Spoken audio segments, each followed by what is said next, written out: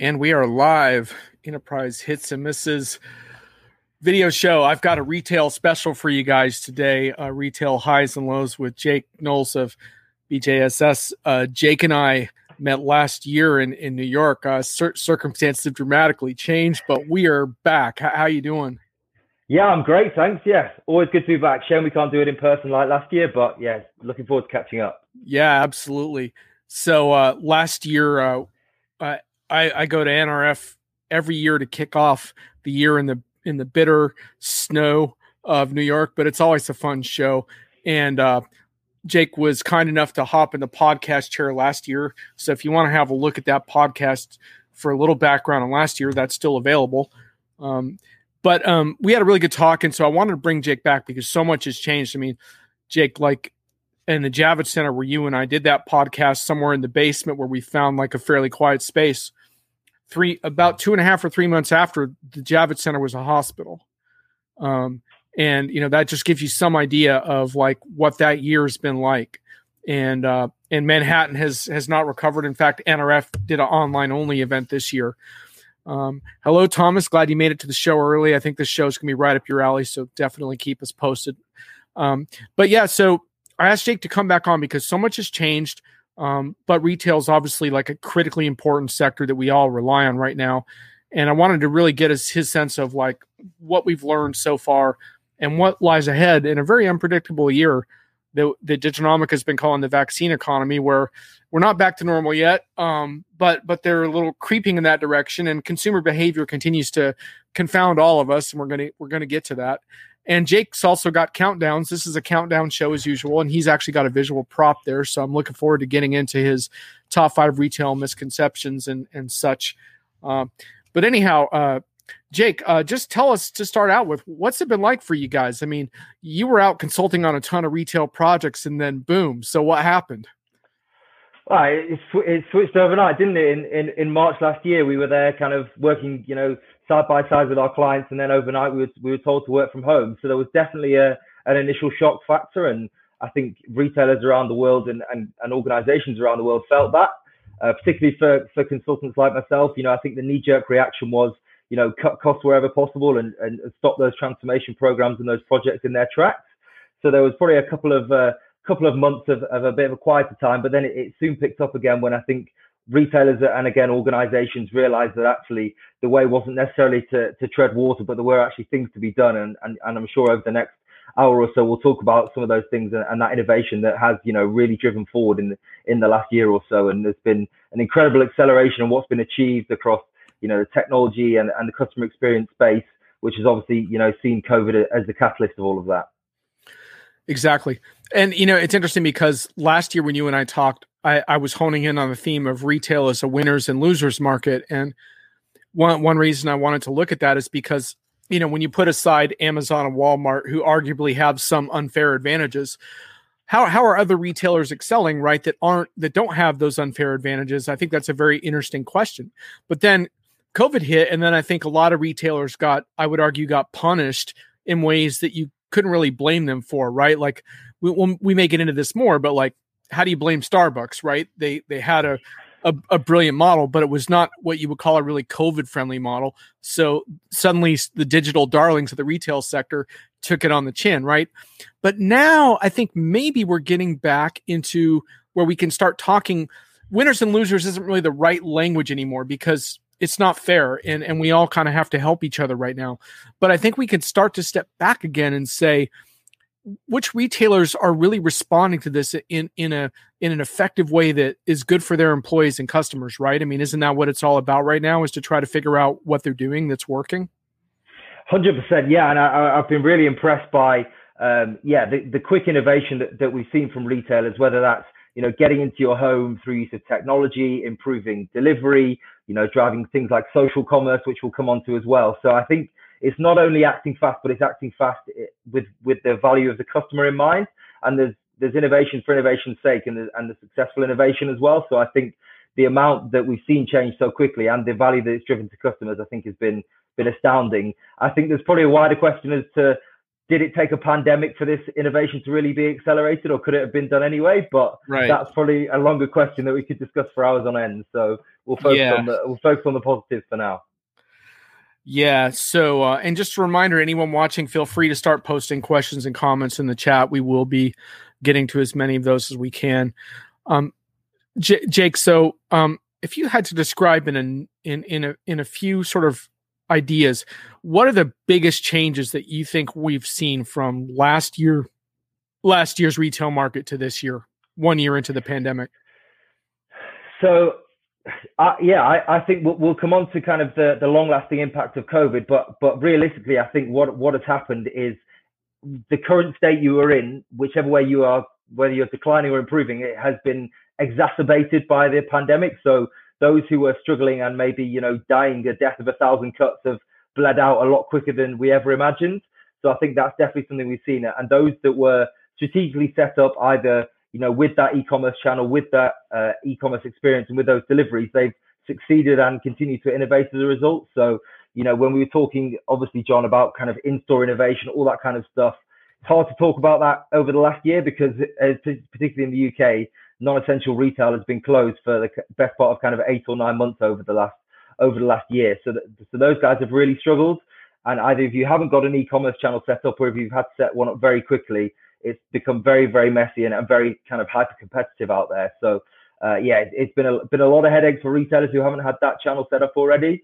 I'm sure many of us have been shouting about for a while of the importance of having not just a store channel, but an e-commerce one as well, and joining the two up.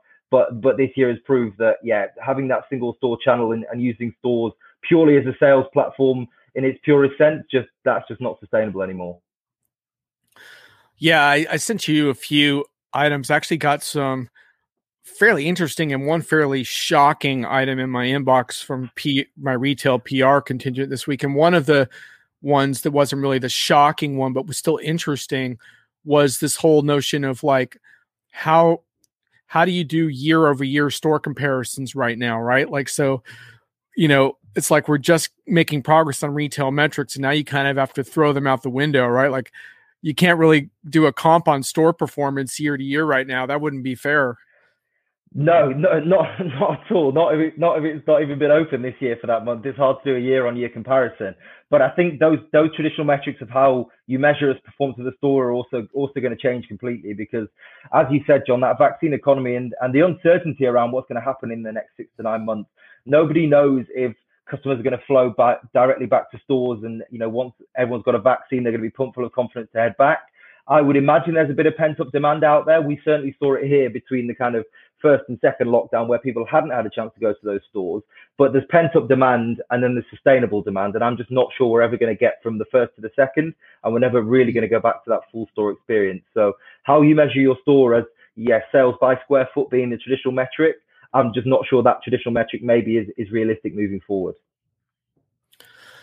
Yeah, and I think one really interesting thing we got to last year was the importance of retail as a data platform, right? And that when we talk about experience in retail, which was like one of the hot words at last year's show, it's all about having the data to serve customers better.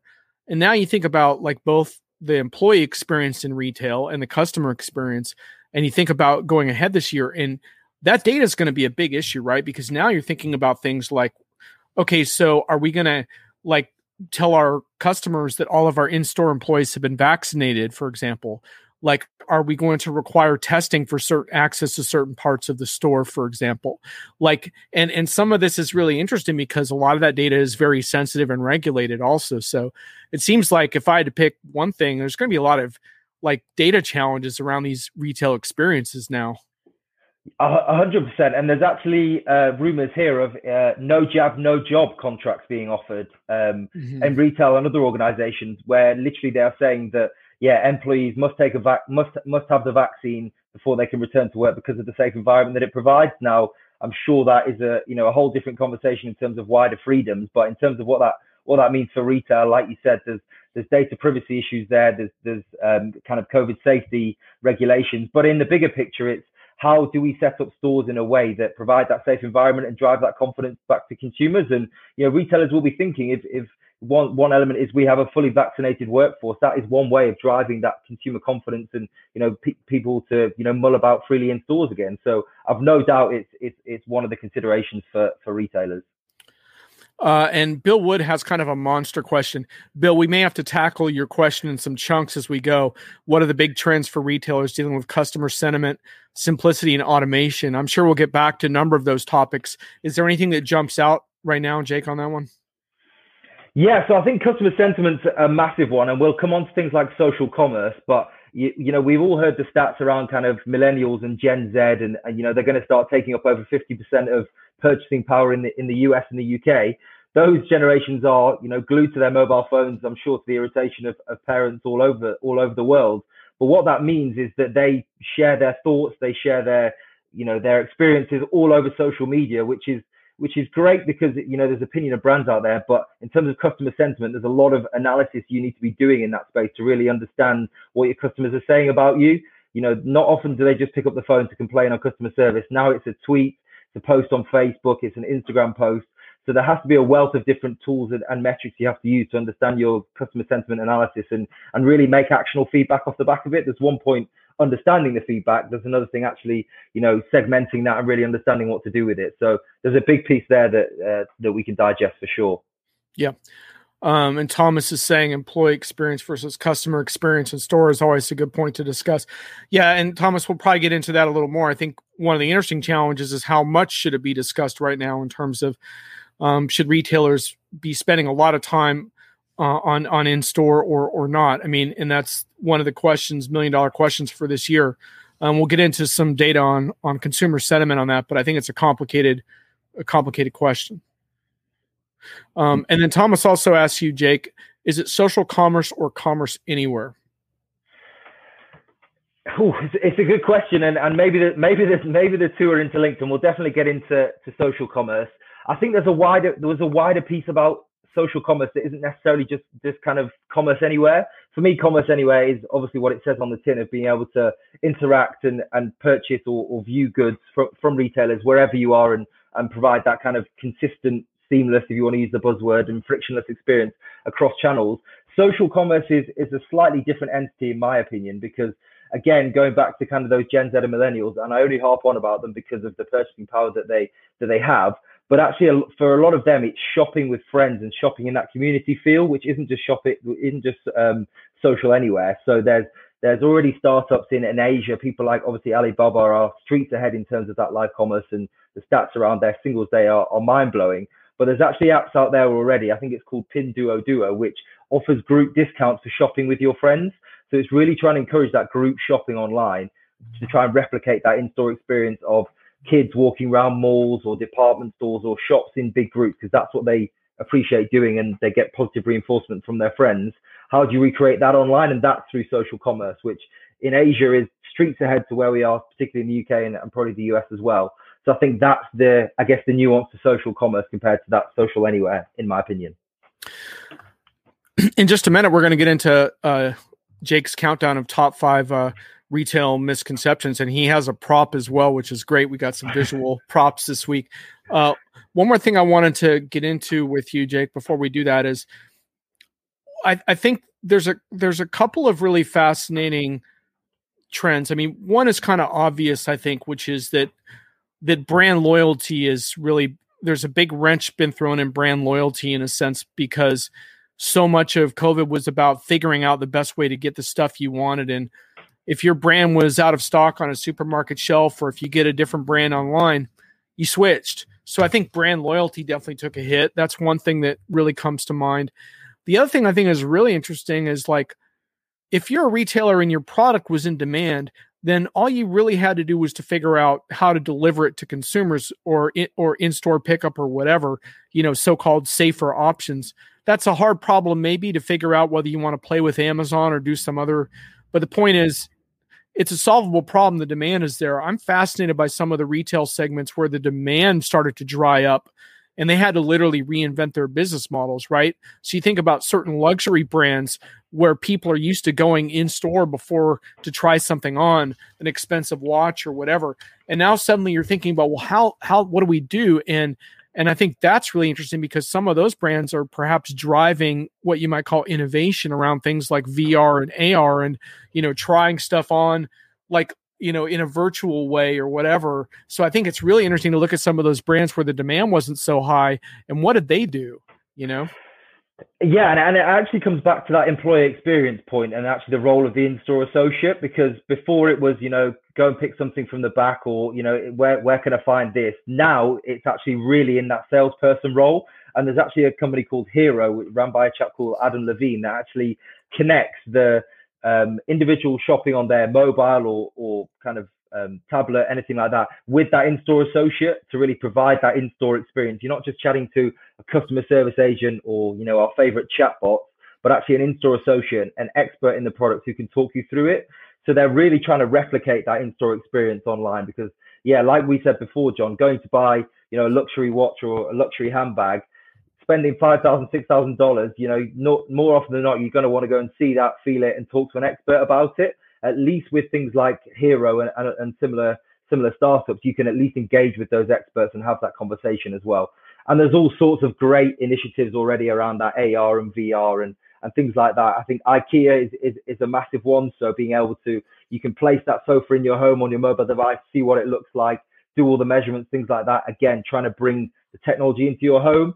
And again, the other one in that sector is beauty, which is people like L'Oreal as well. So probably not for me and you, John, but how you can try makeup on and check your style on your face and get the right shade for your skin, all those different things, again, that traditionally you go to a beauty hall, to a Sephora to try on.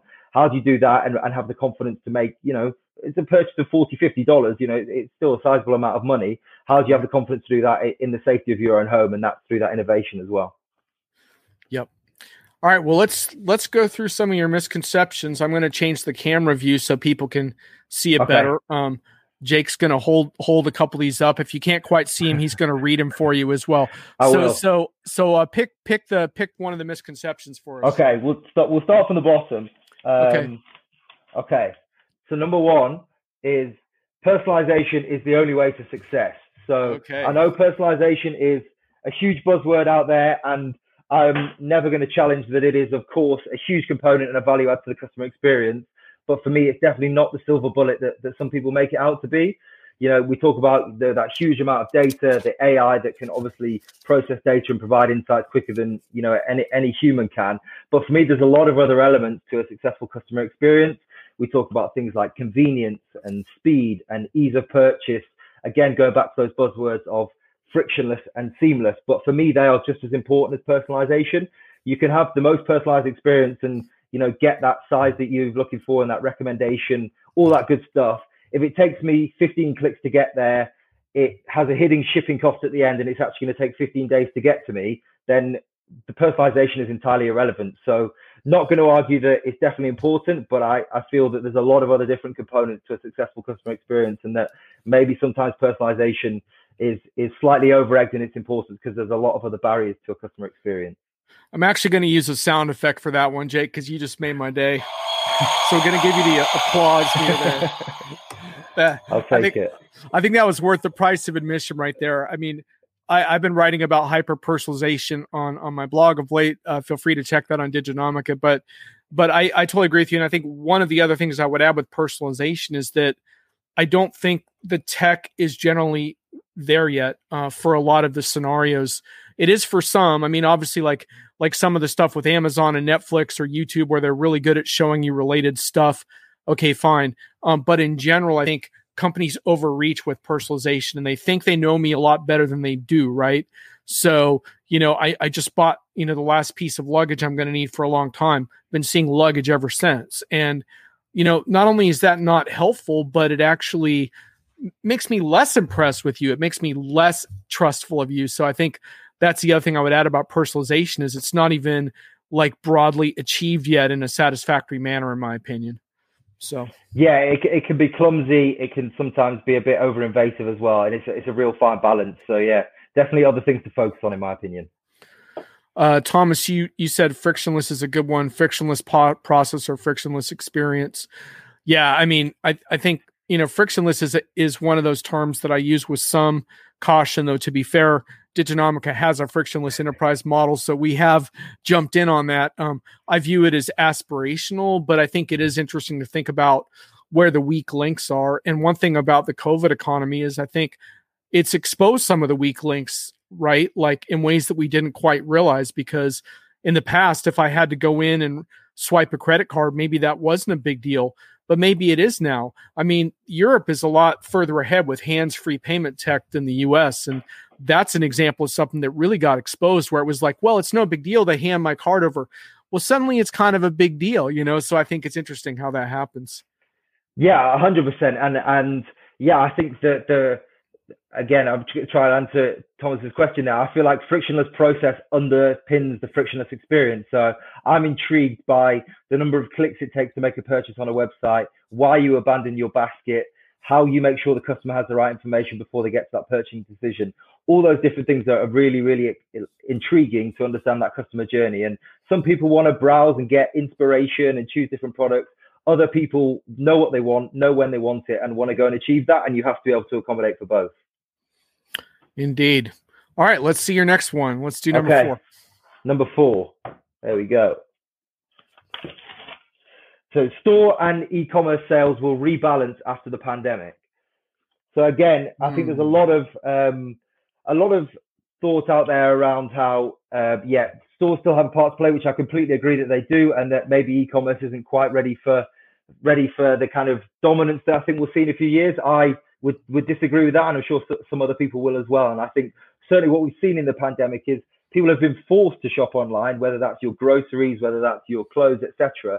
And people who were maybe reticent about technology before, maybe had some misconceptions about it, have actually found it is a bit easier, and to have something delivered to your door and actually using that technology is great. Who'd have thought we'd have 60, 70, 80-year-olds on Zoom calls and Skype calls? And, I'm sure it was a bit dodgy to begin with, but even they've realized that this technology is easy to use. So I think that shift has been accelerated by COVID, and I think we'll get that return to stores a little bit, but I think that e-com swing is here to stay. And I think in January, the retail sales in the UK just came out, and e-com's now a third of all sales in the UK now. So I think it might drop again, but we were looking at kind of 8 to 12% before the pandemic, and you can see where it's gone now, and I feel like it's going to stick, because I think people have realized the convenience and the ease of shopping online. And really seen the benefits, particularly people who haven't used it before. Jake, what the other thing too is, I think like what has been underestimated by some is just the length of time this has gone on has really enforced habits, right? So like I was someone who never used delivery or pick up stuff for groceries, and I'm just to roam the store kind of a guy that I like doing it. I don't find it inconvenient, but I went shopping for the last time, I think last March, in a store, and I just got creeped out by the whole experience. Like seeing empty shelves freaked me out. The way people were behaving, these weird lines people had to go through, and of course that's gotten more strict. And then I think I caught some nasty bug that day that wasn't COVID, but I was like, the hell with this. But, the first few months ordering and delivering was a little bit choppy for me. There were a lot of glitches, but as I worked it out and as the services got better, I got more used to it. And now I started to think like, yeah, maybe that's a permanent habit for me. I don't know. But that has enormous implications, right, for retailers, especially when you consider that my grocery bill has dropped. Now, I don't know if that's true for everyone who orders delivery, but I do think there's a stumble factor shopping in person, right? And so you have to think about, well, how do you duplicate the stumble factor, and how do you make that happen in a way where I could just throw stuff in my cart? I think it's really interesting how the length of time of this pandemic has, I think, really changed this conversation. Yeah, 100%. And it's the shopping online with grocers, but there's also kind of the DIY meal kits as well. I never thought, my parents now order a weekly box, and it comes with the recipes prepared, and they make it themselves. Yeah.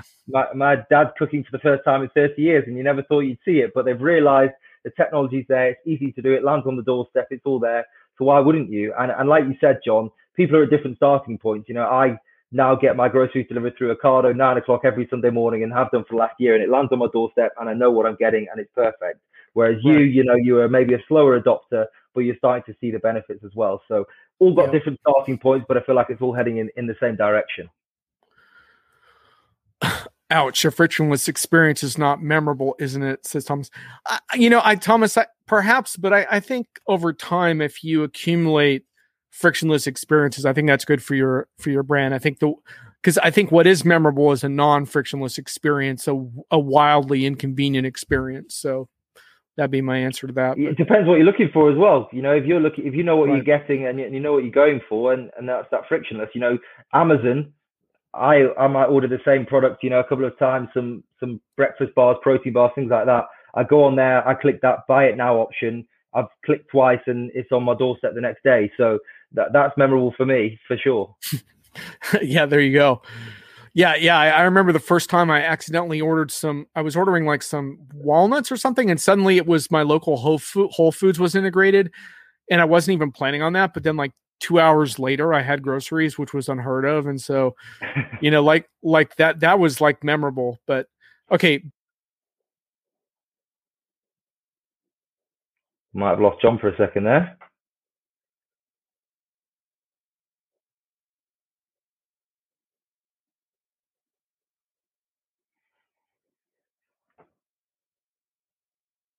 I'll see if I can answer your question. In the meantime, I think John might have accidentally clicked the wrong button. So Bill, John's back. There we go.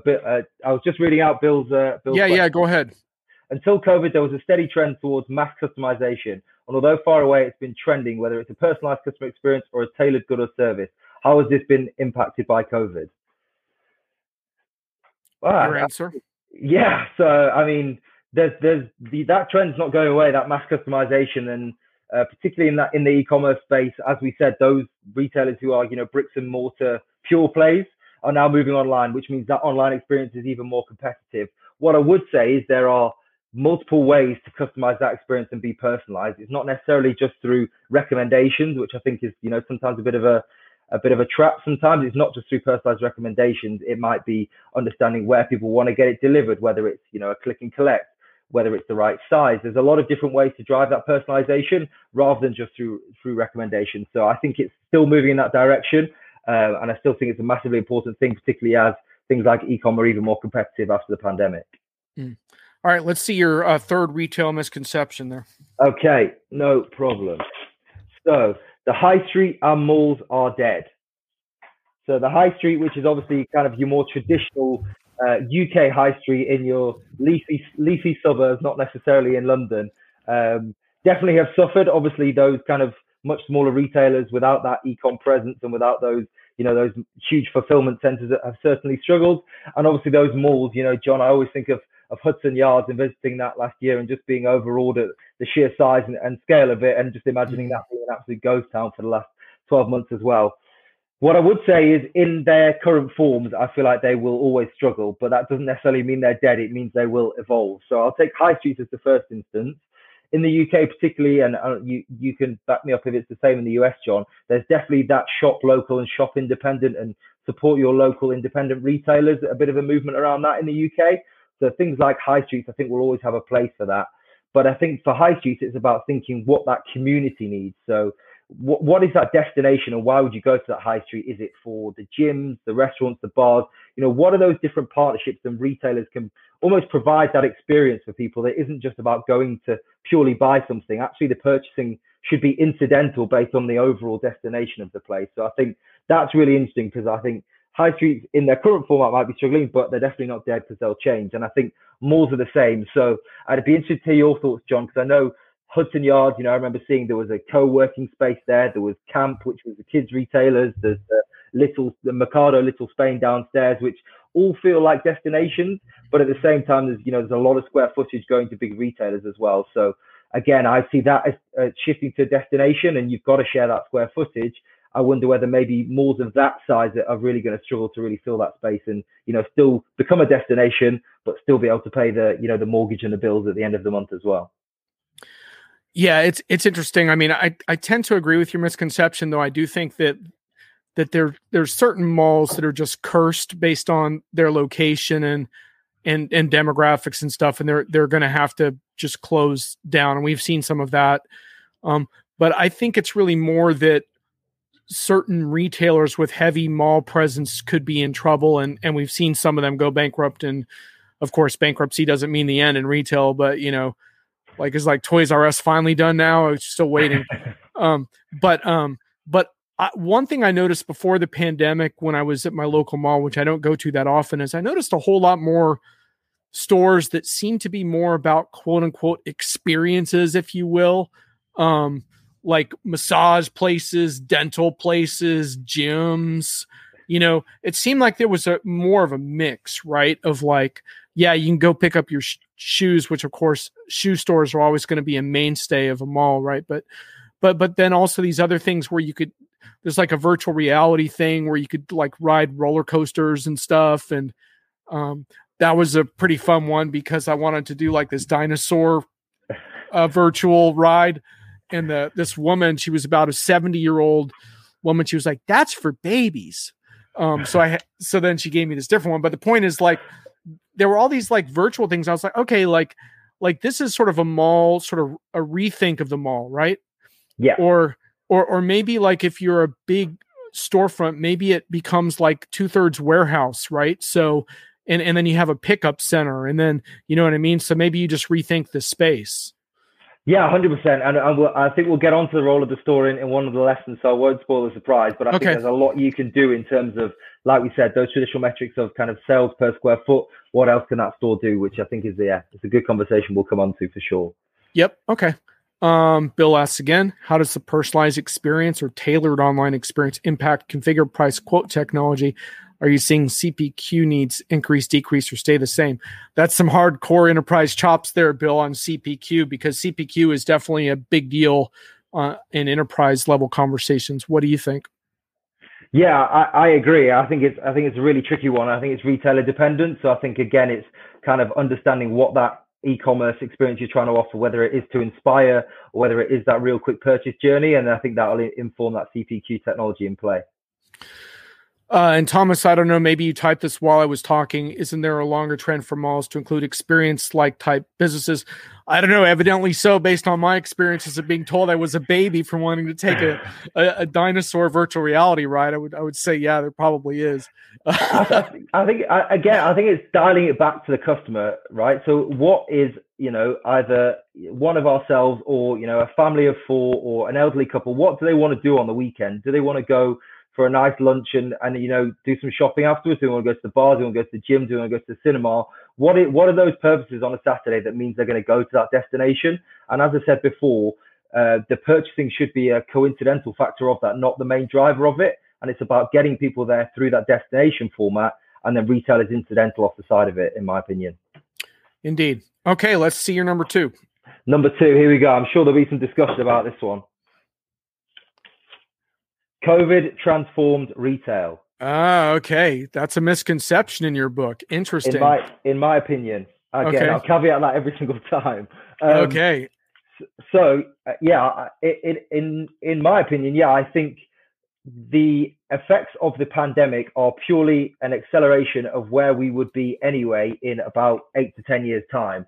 So COVID has accelerated it for sure. And like we said before, in terms of the innovation, in terms of the product roadmaps that I'm sure retailers had that they've, reined in by 5 years, it's all been accelerated. But I don't see any maybe long-term lasting effects of the pandemic that wouldn't have been seen by transformation from retail anyway. It's just happened in 2021, not 2028, 2030. So as I said before, things like retailers that were struggling, big department stores, your JCPenney's, your Sears, I'm not sure it takes a genius to work out that those guys were struggling because there's a lot of square foot there. Products weren't well merchandised. Wasn't a great place to spend time or browse. The COVID, that you can't blame COVID on that. That's just the way your store was being set up.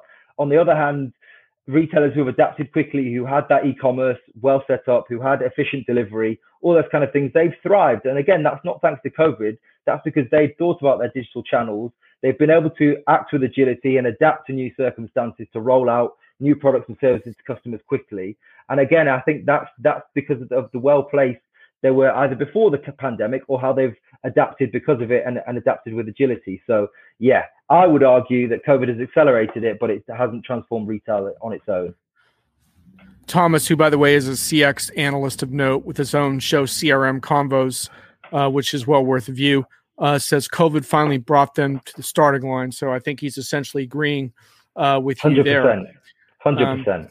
Yeah, it is an interesting thing. I'm going to largely agree with you also, though. I think I would probably put a little bit of a caveat there, which is I agree with you if people's behavior goes back to normal, in the sense that if let's say 3 or 4 years from now, let's be generous on the time frame, that people no longer make choices based on either safety or inconveniences based on safety. In other words, I'm safe, but I have to wear a mask. That could affect my decision as to whether I'm going to go hang out somewhere if I don't feel like masking up, for example. So the example I would give you would be something like a Starbucks, where historically what they were trying to do is they were trying to create spaces that were kind of home away from home kind of vibe, where you would go hang out. And I thought it brilliantly anticipated a little bit of the flexible work trends that we're seeing. But if I don't feel like safe, I think that artificially excludes my decision to go there. So that needs to get retested once I feel totally comfortable. And then let's see if I go to Starbucks like I used to and hang out for the afternoon or not, or if my behavior adapts. So I think there are some exceptions to that based on things like that are more like hangout type spaces and stuff.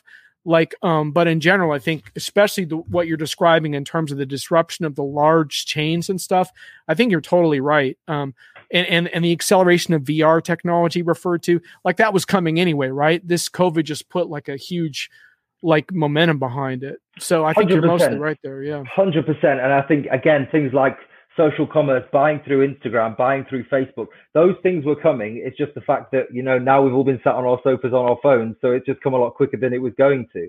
So again, I think that's a really good example of where, that one-click buy on Instagram, and you don't even have to go through to the retailer's website anymore. That was on its way. It's just Instagram saw the traffic and how much time we were spending on our phones during the middle of lockdown, and they brought that forward, and that's why that's a mainstay now. Absolutely. Okay, let's see your number one. Okay, number one. Here we go. Oh, there we go. Yeah, there's a good one for you. Amazon destroyed retail. Okay, Amazon destroyed retail. Okay.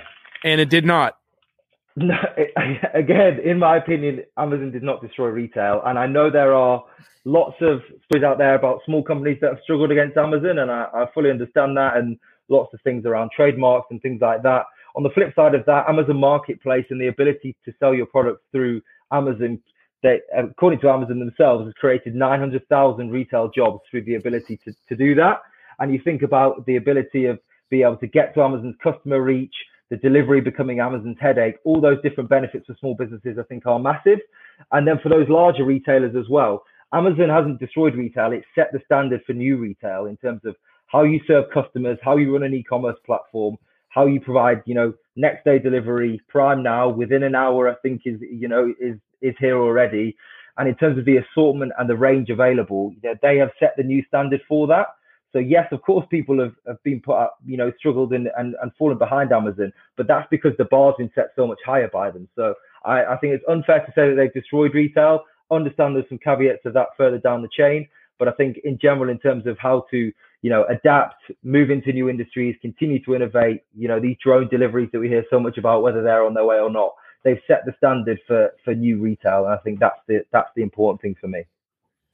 What's really interesting is I think I'm going to be fascinated to see if Amazon can own the so-called last mile space of logistics and getting the product directly to you.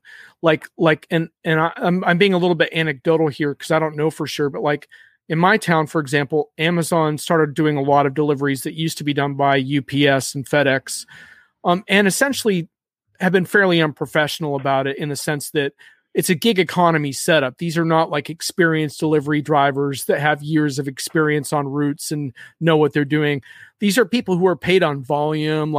I had one person who deliberately canceled a delivery on Amazon because I had said I wasn't available and they were supposed to drop it off at my office location, but they needed the metric on their number. So they canceled and said I wasn't available. And then I had to reorder and just stupid crap like that. And it made me feel like there's room for some competitors around a better last mile experience. I mean, granted, it doesn't always matter if your house is easy to find and drop off, but like, especially with like, oh, I can go to your house and maybe install a product and maybe even give you advice on your fitness routine. Now last week, Laura Cesare, supply chain expert, told me she had a really good last mile experience with a third party that Amazon outsourced to. So maybe Amazon can do it. But I think to me, that's an interesting aspect because I think their last mile gig economy delivery, that's not the ultimate employee experience, the way they're driving those people by volume metrics.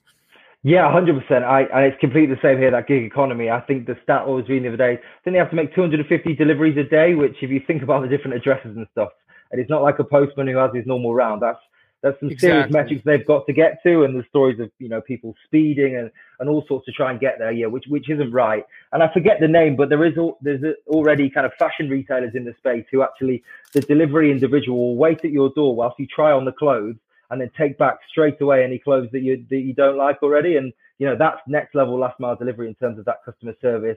Obviously helps your retail returns model as well, because what's coming back to you comes back to you nice and quickly. But also in terms of that customer service, I think is excellent. And like you said, transforming the role of that employee to leaving a parcel on your door to sales associate, which I think is really interesting. So I think the way to kind of think about it in my mind is not so much that Amazon destroyed retail, though I think there have certainly been casualties, but more that Amazon creates a pretty clear parameter, and you probably shouldn't compete directly with them. You should figure out how to do something different than them, like you just described, where it's like, yeah, I'll wait. Are you saying you'll wait for me outside while I try on my clothes? Yes, I will. I mean, that's pretty awesome. And to your point, like from a returns perspective, that can actually be a pretty valuable thing to do, just because returns are so expensive for retailers and stuff. So yeah, that visibility is amazing. And like you said, that returns headache is always a nightmare. So yeah, definitely a big opportunity. Yeah, and what a LinkedIn user who visits a lot says his daughter will love the new returns model. Absolutely, dude. She'll wait while you try that on. You'll probably love it too, instead of having to buy all those extra clothes. So I hear you there. And Thomas brings up the drones, right? So like again, I the drones are sort of one step beyond the gig economy, perhaps, of delivery, but it's the same concept, which is a very impersonal type of service that will be highly efficient for certain things and then highly problematic for others, I think. So 100%. And it's the same with the autonomous robot delivery as well. Things like that, again, really interesting. And like you said, that, that gig economy going to that, but, I don't think you could get less personalized than a robot turning up your door that doesn't even say good morning to you. So again, it's a toss up between the two. Yeah. Do you tip your robot? Probably not. Well, exactly. Well, those top 5 misconceptions were really interesting. And if you guys are in the chat and you missed some of them, be sure to catch the replay. I think Jake really did an awesome job there. But in the spirit of this show, we don't just like to snark on things. We want to kind of have a look at what's actually working as well. So Jake has one more list to present to us, and this is going to be sort of top 5, sort of what tips for successful retailers. Is that how we framed it? Or lessons, tips for success, exactly. So I'll kick off again with number 5. We'll work up to the big one. Okay. So there we go. Think partnerships. So again, when we talk about things like innovation, and I know it's a very scary word, and people out there think that it requires a lot of investment, a lot of time, and a lot of effort.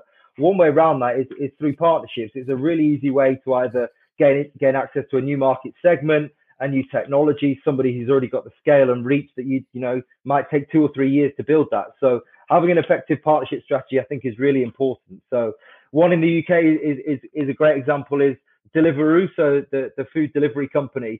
A grocer called the Co-op, which is one of the big 4 grocers, now offers grocery service through Deliveroo. So you can get your groceries delivered in the kind of anything from 20 minutes to 45 minutes. And for somebody who doesn't have an established grocery delivery model like the Tesco's, the Sainsbury's, the Ocados, that takes years to build those things in terms of the fulfillment models, the vans, the infrastructure, etc. Get that partnership. Of course, it costs you a few bob in return, but you've automatically got the scale and the reach. And also someone like Deliveroo that has a great brand perception in the UK, and the reach of those customers is a great example of a partnership. And I know Walmart do the same in China with JD.com as well. So you can either buy Walmart through WeChat, or you can buy it through JD's e-commerce platform as well. So yeah, I know there's a bit of front up cost there, but you've got to, again, the trade-off between investing in innovation, waiting 2 or 3 years for it to be established versus, that immediate impact and really strong partnership model. So I think considering partnerships as a way to innovate without investing yourself into your own model, I think is a really interesting one. Yeah, and it strikes me, especially when it comes to sort of getting on new platforms, you're going to need that, right? Because like it wouldn't be fair if only the biggest brands were the ones that were available on like the Facebook chat, right? Or WeChat, or you want to be available on those platforms also. And so probably there'll be brokers that provide that to smaller businesses, and they'll want to take their cut, but retailers are going to have to suck that up just like they deal with it now. 100%. It's exactly that. Yes, that cost benefit analysis between the two. But, if you do that right, you can really, get an effective partnership where you need it. Got it. Okay. Let's see number 4. Good stuff. Okay. And I know this is a phrase that Diginomica have used before, so you'll definitely recognize it. Test and learn, and test and learn. So again, innovation every single time is not going to be, the silver bullet, the 10 out of 10, the knockout punch that you need it to be. That's not what innovation is about. Innovation is about testing things, learning, and failing fast if you need to as well. And it's not just about, failure isn't just, we've lost a load of money. It's the learnings off the back of it. It's the data, it's the insights, and it's the improvement through it as well. So I think test and learning in your innovation approach is massively important. And I know this is something that your colleagues in Diginomica have spoken about, but that really requires executive and particularly kind of your CFO buy-in, because it needs almost a pot of budget to be able to do that. It can't just be, here's your budget, I want you to deliver ROI on that, because that's not what innovation is about. Innovation is about pushing the boundaries and learning from your mistakes to drive that continuous improvement. So I think test and learn is massive, particularly nowadays, John, when we are so uncertain about what the next 6 months look like. It's hard to nail your colors to the flag about what customers are going to feel and do in 6 months, whether we are wearing masks, whether we are wanting to go into stores, all those different things. So be able to test and learn and try different new things along the way means you can still make progress whilst there's still uncertainty. So test and learn is a culture problem. To some extent, it's also a technology problem too, right? Because some technical architectures just aren't compatible with that speed of updating. So it creates some interesting crossroads for decision makers there. Yeah, and I think one really interesting example when I was doing some homework on this, which I find incredible, is Tractor Supply Company. So their numbers speak for themselves. I think they've kind of almost doubled revenue in the last 5 years, which I think is incredible. And they've driven this outstanding customer loyalty program. But that customer loyalty program wasn't big bang. This was a slowly iterative approach that took years to finely tune with the data and insights they were gaining. So it's a really great example of, a really successful retailer in what is arguably, one of the niche sectors, particularly, in the UK. But it's a great example of where they've tested, learned, grown incrementally into something that, is a really fundamental part of their business now. Yeah, that's a great example too, because tractors would have been the first thing that came to mind for me. Can I ask you, as a little bit of a diversion before we get to your next one, are you seeing any what you would call effective use of chatbots? As part of these strategies, I've yet to really have, I think, really meaningfully good experiences interacting with bots on like websites and such, either for service or sales. Have you found any useful scenarios yet? So I do see a need for chatbots, but I feel like there has to be an understanding of where the limit of a chatbot is. And I feel like sometimes retailers try and push the boundary too far. And I feel like where a chatbot is effective is redirecting the query in the right direction, first of all. And I think that's where they can be used really well. So things like Facebook Messenger, a lot of retailers will interact with that, where it might not be a customer service agent, but it's a chatbot. But what they will do is redirect your query in the right direction if it can't help you with the basic things. So things like order number lookups, things like that is great. But where it can redirect your query to the most effective person, that's where it works really well, in my opinion. So I think understanding the limit of your chatbot and how far it can go, I think is great. Where I have seen almost a chatbot is that voice recognition when you phone in. So particularly kind of not necessarily in retail, but in financial services institutions, you phone up and you say, what are you looking for help with today? I've actually seen that voice recognition. I'm sure there's funny stories of, sorry, sir, what did you say from previous days before? But actually now that's actually working a lot better as well in terms of, again, having that experience, capturing those first bits of customer insight before then redirecting them to the right person. So that's a good example of where it does seem to be improving. Got it.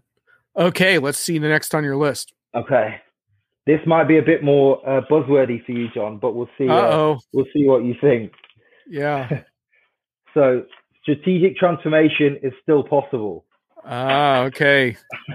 Get ready for strategic transformation. So, what do you mean by strategic transformation then? So, by strategic transformation, I mean working towards a long-term goal or strategy, whilst through whether that's a transformation project or through a transformation program. Now, before COVID, I still thought the theory of 3 to 5 year transformation programs were a thing of the past.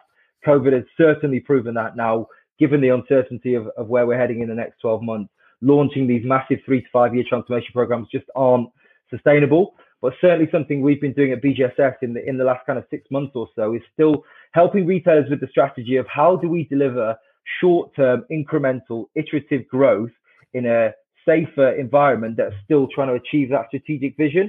And I think there's a real way of doing that. We're starting to find out Agile is at its core, in my opinion. So really those short-term learning development cycles are really important in that way. But there's still a way that you can do that in a way that you can, change direction. I'm not going to use the word pivot because I know you don't like it. Change direction in short terms as and when, customer behaviors change, the environment changes, circumstances change, but you're still heading towards that strategic vision or goal. Because I think without doing that, you are just kind of, treading water and not making any advancements, which is not sustainable. Yeah, thanks for not overdoing it on the word pivot there. I appreciate your consideration there. Yeah, that's really interesting, and I tend to agree with you, especially in the context of your previous remark, because you took the position that in the long run these transformations were going to happen regardless of COVID. So if you kind of take that on deck, that we're essentially accelerating towards the same approach, then why not be strategic about that, right? And in my mind, to your point, what is necessary, however, is much more like, I think the big problem with these long transformation initiatives in the past were there wasn't nearly enough focus on this notion of continuous improvement and delivery, either technically making that possible from a technical architecture standpoint or from a customer service standpoint or anything else, because like there has to be some quick wins along the way. And I think that's really what got neglected, right? So I might be building a bigger platform, but I might be redoing my whole website, but I better have a mobile app out there right now where I can add features every week and where I can enhance the experience constantly and where I can point to growth of market share constantly. So I think to me, that's the balance, is how can you do both? 100%. And you could almost argue that actually those transformation programs shouldn't be happening at all. And you should be in a constant state of improving and, that agility and, looking for the next thing and testing the next thing. And it's not just, we are now on this transformation program for the next 3 years. And at the end of these 3 years, we'll have achieved this. It's actually, what we are in a constant state of evolving and responding to customer requirements and the change in environments and the change in lockdowns. And that's how we operate as a company moving forward, which is, in terms of uncertainty, obviously, a massive headache for C-suites and CFOs. But at the same time, that's what's going to make you most adaptable and most agile to those changing circumstances and therefore most successful.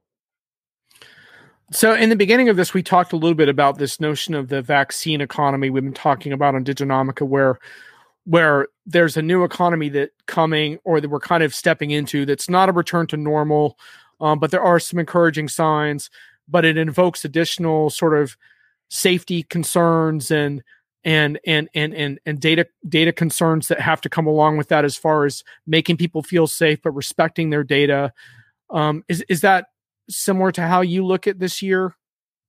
Yeah, 100%. And I think that again, that data privacy and that kind of safety theme transfers the whole of retail, whether that's kind of your in-store, whether that's your personal data, and that's something that's really, really important to people moving forward. So retailers are going to have to be very honest, open, and transparent for all elements of safety, whether that's in-store, whether that's what they do with your data. Obviously, we've seen the change in how cookies are operated, and I'm sure we're all annoyed by having to click accept all or reject all every time you go on a new website. But all that kind of transparency has to come through, and customers now will relate to people who they share the same values with. And whether that's honesty, whether that's transparency and security, that's how, if there is still brand loyalty out there, that's how you will obtain it. Okay. All right. Let's see your next one. Number 2. Here we go. So it's something we've touched on a little bit, but rethinking the role of the store. So like I said at the beginning, John, those traditional metrics of kind of sales per square foot, I think are a thing of the past, and just kind of measuring the stores on the number of products you sell to the customers that walk in, I just don't think they really work anymore. So I think you've got to really start thinking about your store as wider than just kind of, product purchasing. There's obviously, we've spoken about things like click and collect. We've spoken around that kind of inspiration piece. And there's almost that role of almost being a dark store. So literally coming somewhere you can browse, you can inspire, and then you can ship out as well and do that fulfillment side. So it's almost, and I saw it, and it's a bit of a buzzword of, rather than sales per square foot, it's experience per square foot. So what is it per square foot of your store that you are offering in terms of customer experience, whether that's browsing, click and collect, fulfillment, all those different areas, and really rethinking that. So I think that's a really, really important thing of how does that store fit in as part of your overall offering that is beyond just selling products. Yeah. And isn't there some interesting scenarios here? Because I think like in our NRF every year, I would try to go to retail store tours in Manhattan and see these new storefronts and these boutique retailers offering really interesting experiences in their stores and collecting different merchants under one roof and all these different things. Nespresso with the store where you could not only like get supplies in a machine, but you could sample coffee, right? Like, so you like that, but then you think, gosh, it's so different if you were an established brand and you have this huge storefront fingerprint or whatever, and now you're going to have to go through some pain. Like, so to your point, there is a store, but like if you have a huge footprint of storefronts, that could be painful. I'm going to be watching Starbucks in particular because, I think they're going to have to change some of their store footprint. Now, how much they're going to have to change, I'm not sure, because some of that has to do with like travel. I do think travel is going to come back. So like, I think the hotel embedded Starbucks are going to be fine, but I'm not so sure about the office embedded Starbucks, because I think some of these corporate office skyscrapers that they thrived upon are not coming back. And so now you have a disadvantage because, to your point, yeah, you can reinvent the store, but it'd be better to do that if you didn't have a storefront fingerprint yet than if you have all these stores out there. Yeah, 100%. And I think, it's the same in the UK. The center of London, kind of zone one, is not really residential. It's purely commercial. So Starbucks have got a lot of stores there, as have, a lot of different retailers. They are seeing footfall, sub 10% compared to what it was last year, purely because nobody's there, and you're still sat there having to pay the mortgage. So I think, as you said, that's a really, tough consideration to have. But I think it's almost like the Apple model. So you look at Apple stores, it's not just about buying products in there. It's about the browsing, the inspiration, the tech geniuses that are in there. So I think it's almost taking that model. Obviously, it's hard to establish that kind of square foot that Apple has, and obviously the budget supporting it. But they're already starting to think about people coming into stores to test the products, pick up the latest iPad, the new iPhone, and have a look at it. And then maybe you go to your mobile contract provider and you buy it through them. But Apple still benefits from that as well. So what is that store in terms of a showroom, in terms of an experience, and all those different things, again, that actually purchasing is just kind of a byproduct of all of that. So LinkedIn user, he knows he's being bad here because he knows that blockchain is outlawed on my show. So first of all, that's a terrible blockchain use case, because blockchain's about transparency, and I don't want my customers to see what my other customers are getting, and I don't think customers would be very happy seeing what other customers are getting either. And also have a look at some of the recent news stories about how much ridiculous energy the current Bitcoin blockchain is consuming, and think about that from an efficiency and cost standpoint. So I totally reject that. However, I do think we haven't discussed enough loyalty programs and just the role of that, because I think that's an ever more powerful factor in retail, right? Is the loyalty initiatives. So 100%, and that has diversified so much in the last 5 years. Before it used to be, dollars off your next purchase or collecting points, all that kind of stuff. But actually now what we're seeing, and the most effective loyalty programs, again, coming back to point number 5 on here, was partnerships. So, using that loyalty program to, get your free Starbucks coffee, get your free cinema tickets, get your, money off your gym membership. That's the broader loyalty program that people will go for, because it's a lifestyle loyalty program rather than being, a really isolated and siloed loyalty program. So those ones which are diversified are great. And I think they're going to continue to move forward, because that's the lifestyle and that kind of lives with the customer rather than a very binary relationship, which you have with traditional loyalty programs. Indeed. Okay, I think we got one more. Let's see your last but by no means least, which I think is, to be honest, a bit of a summary of everything we've kind of talked about, John, which is don't tread water. So I think what we've definitely seen in the last 12 months, and particularly in the first kind of lockdown, is retailers kind of just doing enough to stay afloat. So, cutting off the arms to save the body and all that good stuff. What that means is, unfortunately, is you just bleed to death very slowly. And that's what we're seeing with retailers. So just kind of shutting up shop, putting your head down and hoping to kind of trudge through it and survive out the other side just isn't the way to do it. We've talked about, Amazon not destroying retail, but driving that forward. They're going to continue to innovate. They're going to continue to drive forward. And if it's not Amazon, then it's somebody else. And the key thing for me is uncertainty shouldn't mean inactivity. And that's the key thing for me. Then we talk about that innovation, the test and learn. There's so many different things you can be doing that aren't, multi-million-pound transformation programs. Requires a bit of clever budget allocation, and you can still make progress forward. Because I think treading water, doing enough to survive, particularly kind of 12 months after the pandemic started, that's just not something you can do. So hopefully everything we've spoken about in the last hour are many different things you can do not to tread water. That isn't just, fronting up millions of dollars for a big investment. Yeah, it's interesting. Like this is not a retail example, but there's this band I kind of like called Scars on 45. They're kind of a modern take on Fleetwood Mac, but this cliche around like musicians got their legs cut out for them with touring and stuff, which is totally true. But what they started doing is Zoom concerts, right? Which have been surprisingly good. And they do all these things where like you can like pay for a private encore, for additional money and have a song sung like just for you on the Zoom, and there's some other stuff you can get like autographed set lists and things like that.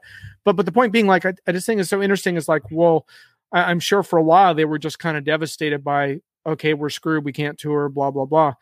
But then there was this creative response that kicked in. And I think that's kind of, I think what, silver lining is not the right word, but that's kind of what is interesting about this time is the chance to have a creative response. And certainly applies to retail. 100%. And look, definitely the first, 2 to 6 months, everybody was in a bit of shock and a bit of kind of a WTF and where do we go from here? But it's been a year now and, we have to start making strides moving forward, because if you don't, somebody else will. So it's time to stop treading water and really crack on with whatever you decide to do. Yeah. I wanted to just get back real quick to social commerce and also this sort of next generation of consumers. And, I think there's been a lot of talk that this next generation is kind of values oriented and they want to do business with companies that share their values and stuff. How much stock do you put in all of that? And some of that can be a little cliche. Yeah, I mean, it's always a bit hard when you're not necessarily one of them. I'm millennial, not Gen Z, unfortunately. But I do think there is some validation in there, but I think it comes back to that point of personalization. There are many different ways to skin a cat, and it's not just going to be about the alignment of values. There's going to be other different things that attract them. So when we talk about, they spend hours on TikTok, the Instagram one click, the shopping with friends, the live streaming shopping with social influence. There's lots of different things there. It's not just about that values piece. It is, of course, massive. But if you also provide, that frictionless, that kind of shop anywhere that Thomas mentioned before, those kind of things are also incredibly valuable to people. So I do think there's legs in that, and I do think that generation do have that. But there's also some other key priorities for them, which is kind of that mobile commerce and kind of live streaming.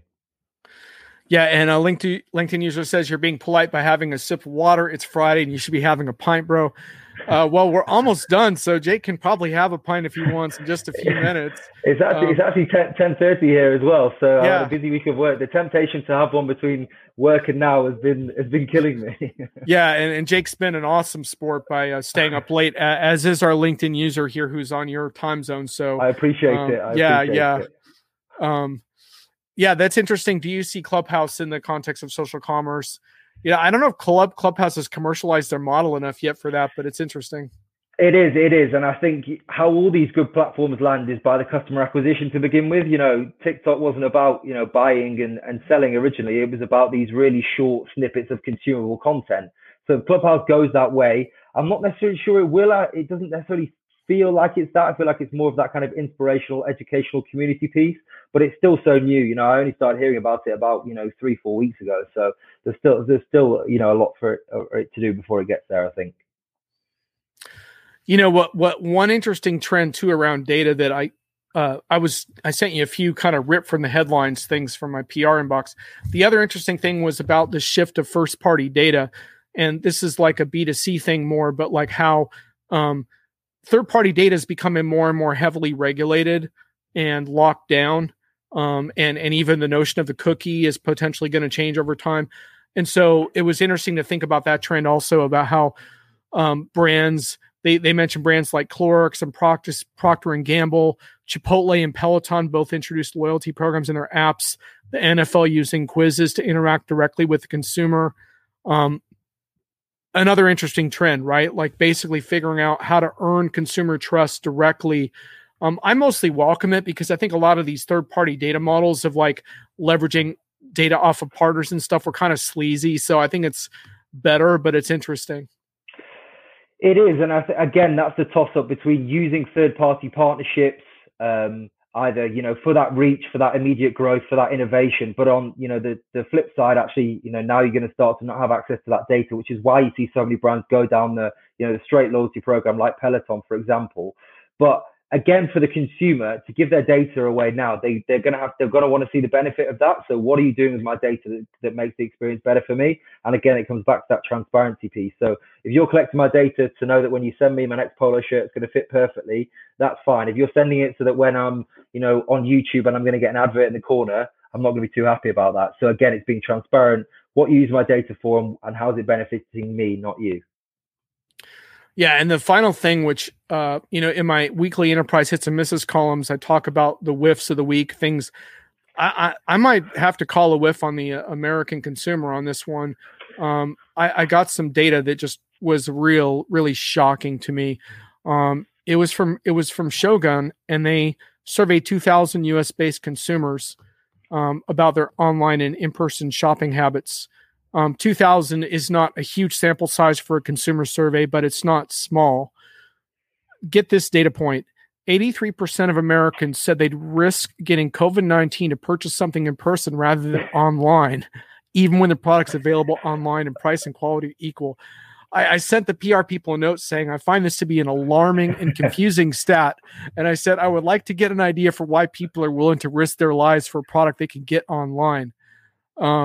I said, I would like to think that naivete and ignorance around COVID-19 is part of this, because that would make sense, right? If you didn't understand like COVID, then maybe you'd be more willing. But then they sent back something saying that the vast majority, more than 90%, were aware of the risks, but were still doing it, and yet substantial portions were still willing to shop in person, and not just for like things like obvious important things like I have to see the product in person for some reason. But things like 30, a little more than 30% didn't want to pay shipping costs. And I was just like, oh my God, like I don't understand the American consumer. I just cannot get it. So anyway, I just think what it goes to show you is like, and this is just one survey, so I'm not going to generalize too much, but it goes to show you that I don't think we know exactly what's going to happen in the coming months. I just don't think we know. Yeah, 100%. I agree. It's that uncertainty. And I know you mentioned whiffs, John. So I actually discovered one myself today. And I know I've been very nice to Amazon today. So it's probably worth calling them out. And I'm not sure you've heard about it. Yeah, please.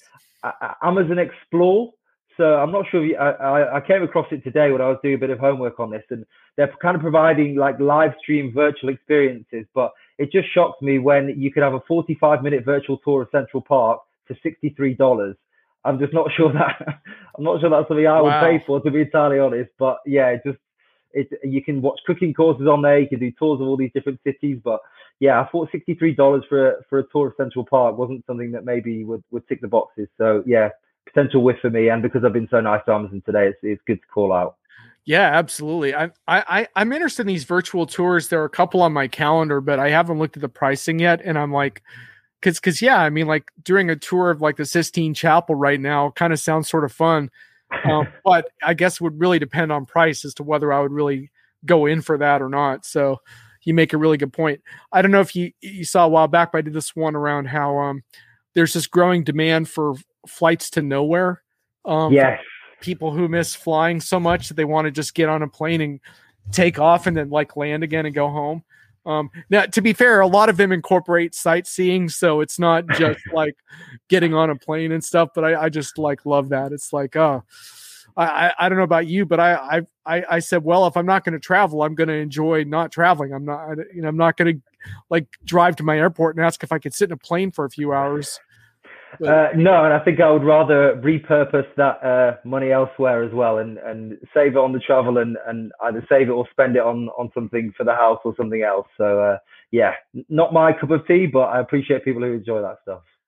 Yeah, evidently there's a bit of a market for it. And hey, to your point, if you have inventory, if you have planes sitting around, why not? Yeah. So anyway, just to finish out this little anecdote around the PR and COVID and in-person shopping and consumers being willing to, risk their lives and those of their family to save on shipping costs. More than 30% said they would. I said, wow, so interesting, especially given you asked about the COVID-19 risks. So there is some risk awareness. I find it amazing folks are willing to do that.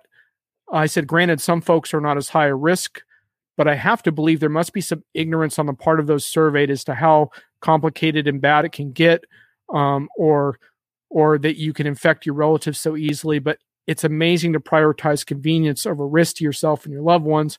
I said, I'm astonished.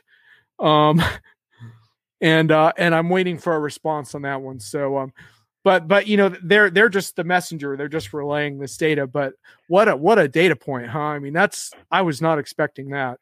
No, I know. I mean, convenience is obviously something we've spoken about, and having it right here, right now is really important. And, why wait, a day or 2 days for it to be delivered and pay $5 when you can walk down the street and get it? I understand that. But in the COVID environment, yeah, maybe.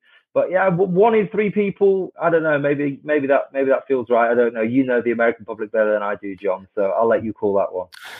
Yeah, I'm just a little bit I'm a little bit astonished, but I guess I really shouldn't be at this point. But I do live here after all. But having said that, putting those astonishing numbers aside, I do think that people are absolutely factoring that type of stuff in, at least, in every place that I've been or seen.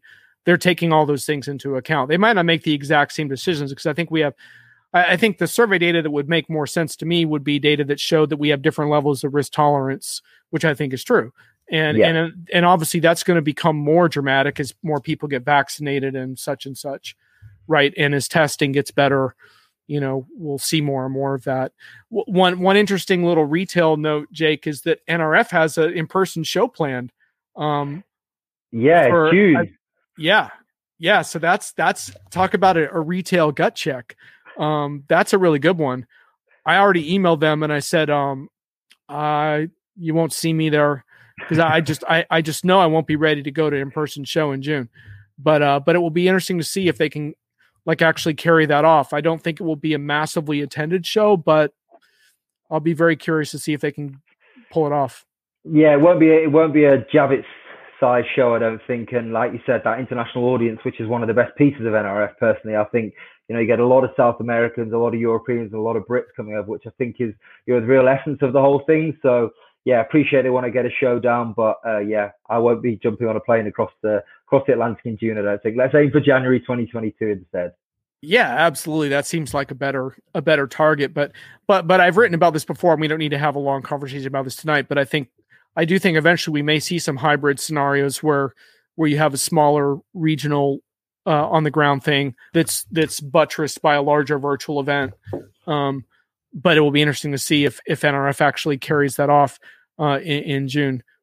They're putting a strong front on it right now, but I think they have to. But I do really wonder about that one. But anyway, you and I won't be there, so we won't be able to do our catch up podcast. but it's been great to get your views on all things retail. I think this was an excellent conversation. Viewers, if you have any final things, you better ping it in a sec. So what trends and projects are you still do a lot of projects right now? So are there any sort of goals you have for the year, what you're trying to accomplish, or? Yeah, so I guess we kind of mentioned NDA, so I can't mention too much about the client, but actually when I was talking about delivering those real kind of short-term incremental benefits towards a wider strategy, that's something I'm actually working on with a large retailer at the moment in the UK. So obviously delivering remotely, which has its own challenges, but it's really exciting that, I've been there a couple of months now, and we're going to hopefully see it through this year. So I'm really excited to, we've talked about the theory of, delivering these short-term agile benefits while trying to achieve long-term objectives. Now we're living and breathing it and really helping a client deliver it across 3 or 4 products. So really excited to keep pushing on and really prove that this works and can deliver real value. Well, it's cool to hear that you have a lot of project work despite the remote aspect of it. And for folks that are kind of wondering, why Jake was so on his game today, it's because they've been doing a ton of projects. And so you've been talking with retail customers day in, day out. So that's where all this stuff on the board came from. But what didn't come from surveys or anything that came from your projects. So made for a great conversation. It's been great. It's been really good. Excellent. Well, listen, now you can go have your beer. Thanks for the audience comments as always, and we'll catch you next week. I got another interesting guest coming. Thanks a lot, Jake. We'll catch you. Thanks, John. Thanks, everyone. Take care. Bye.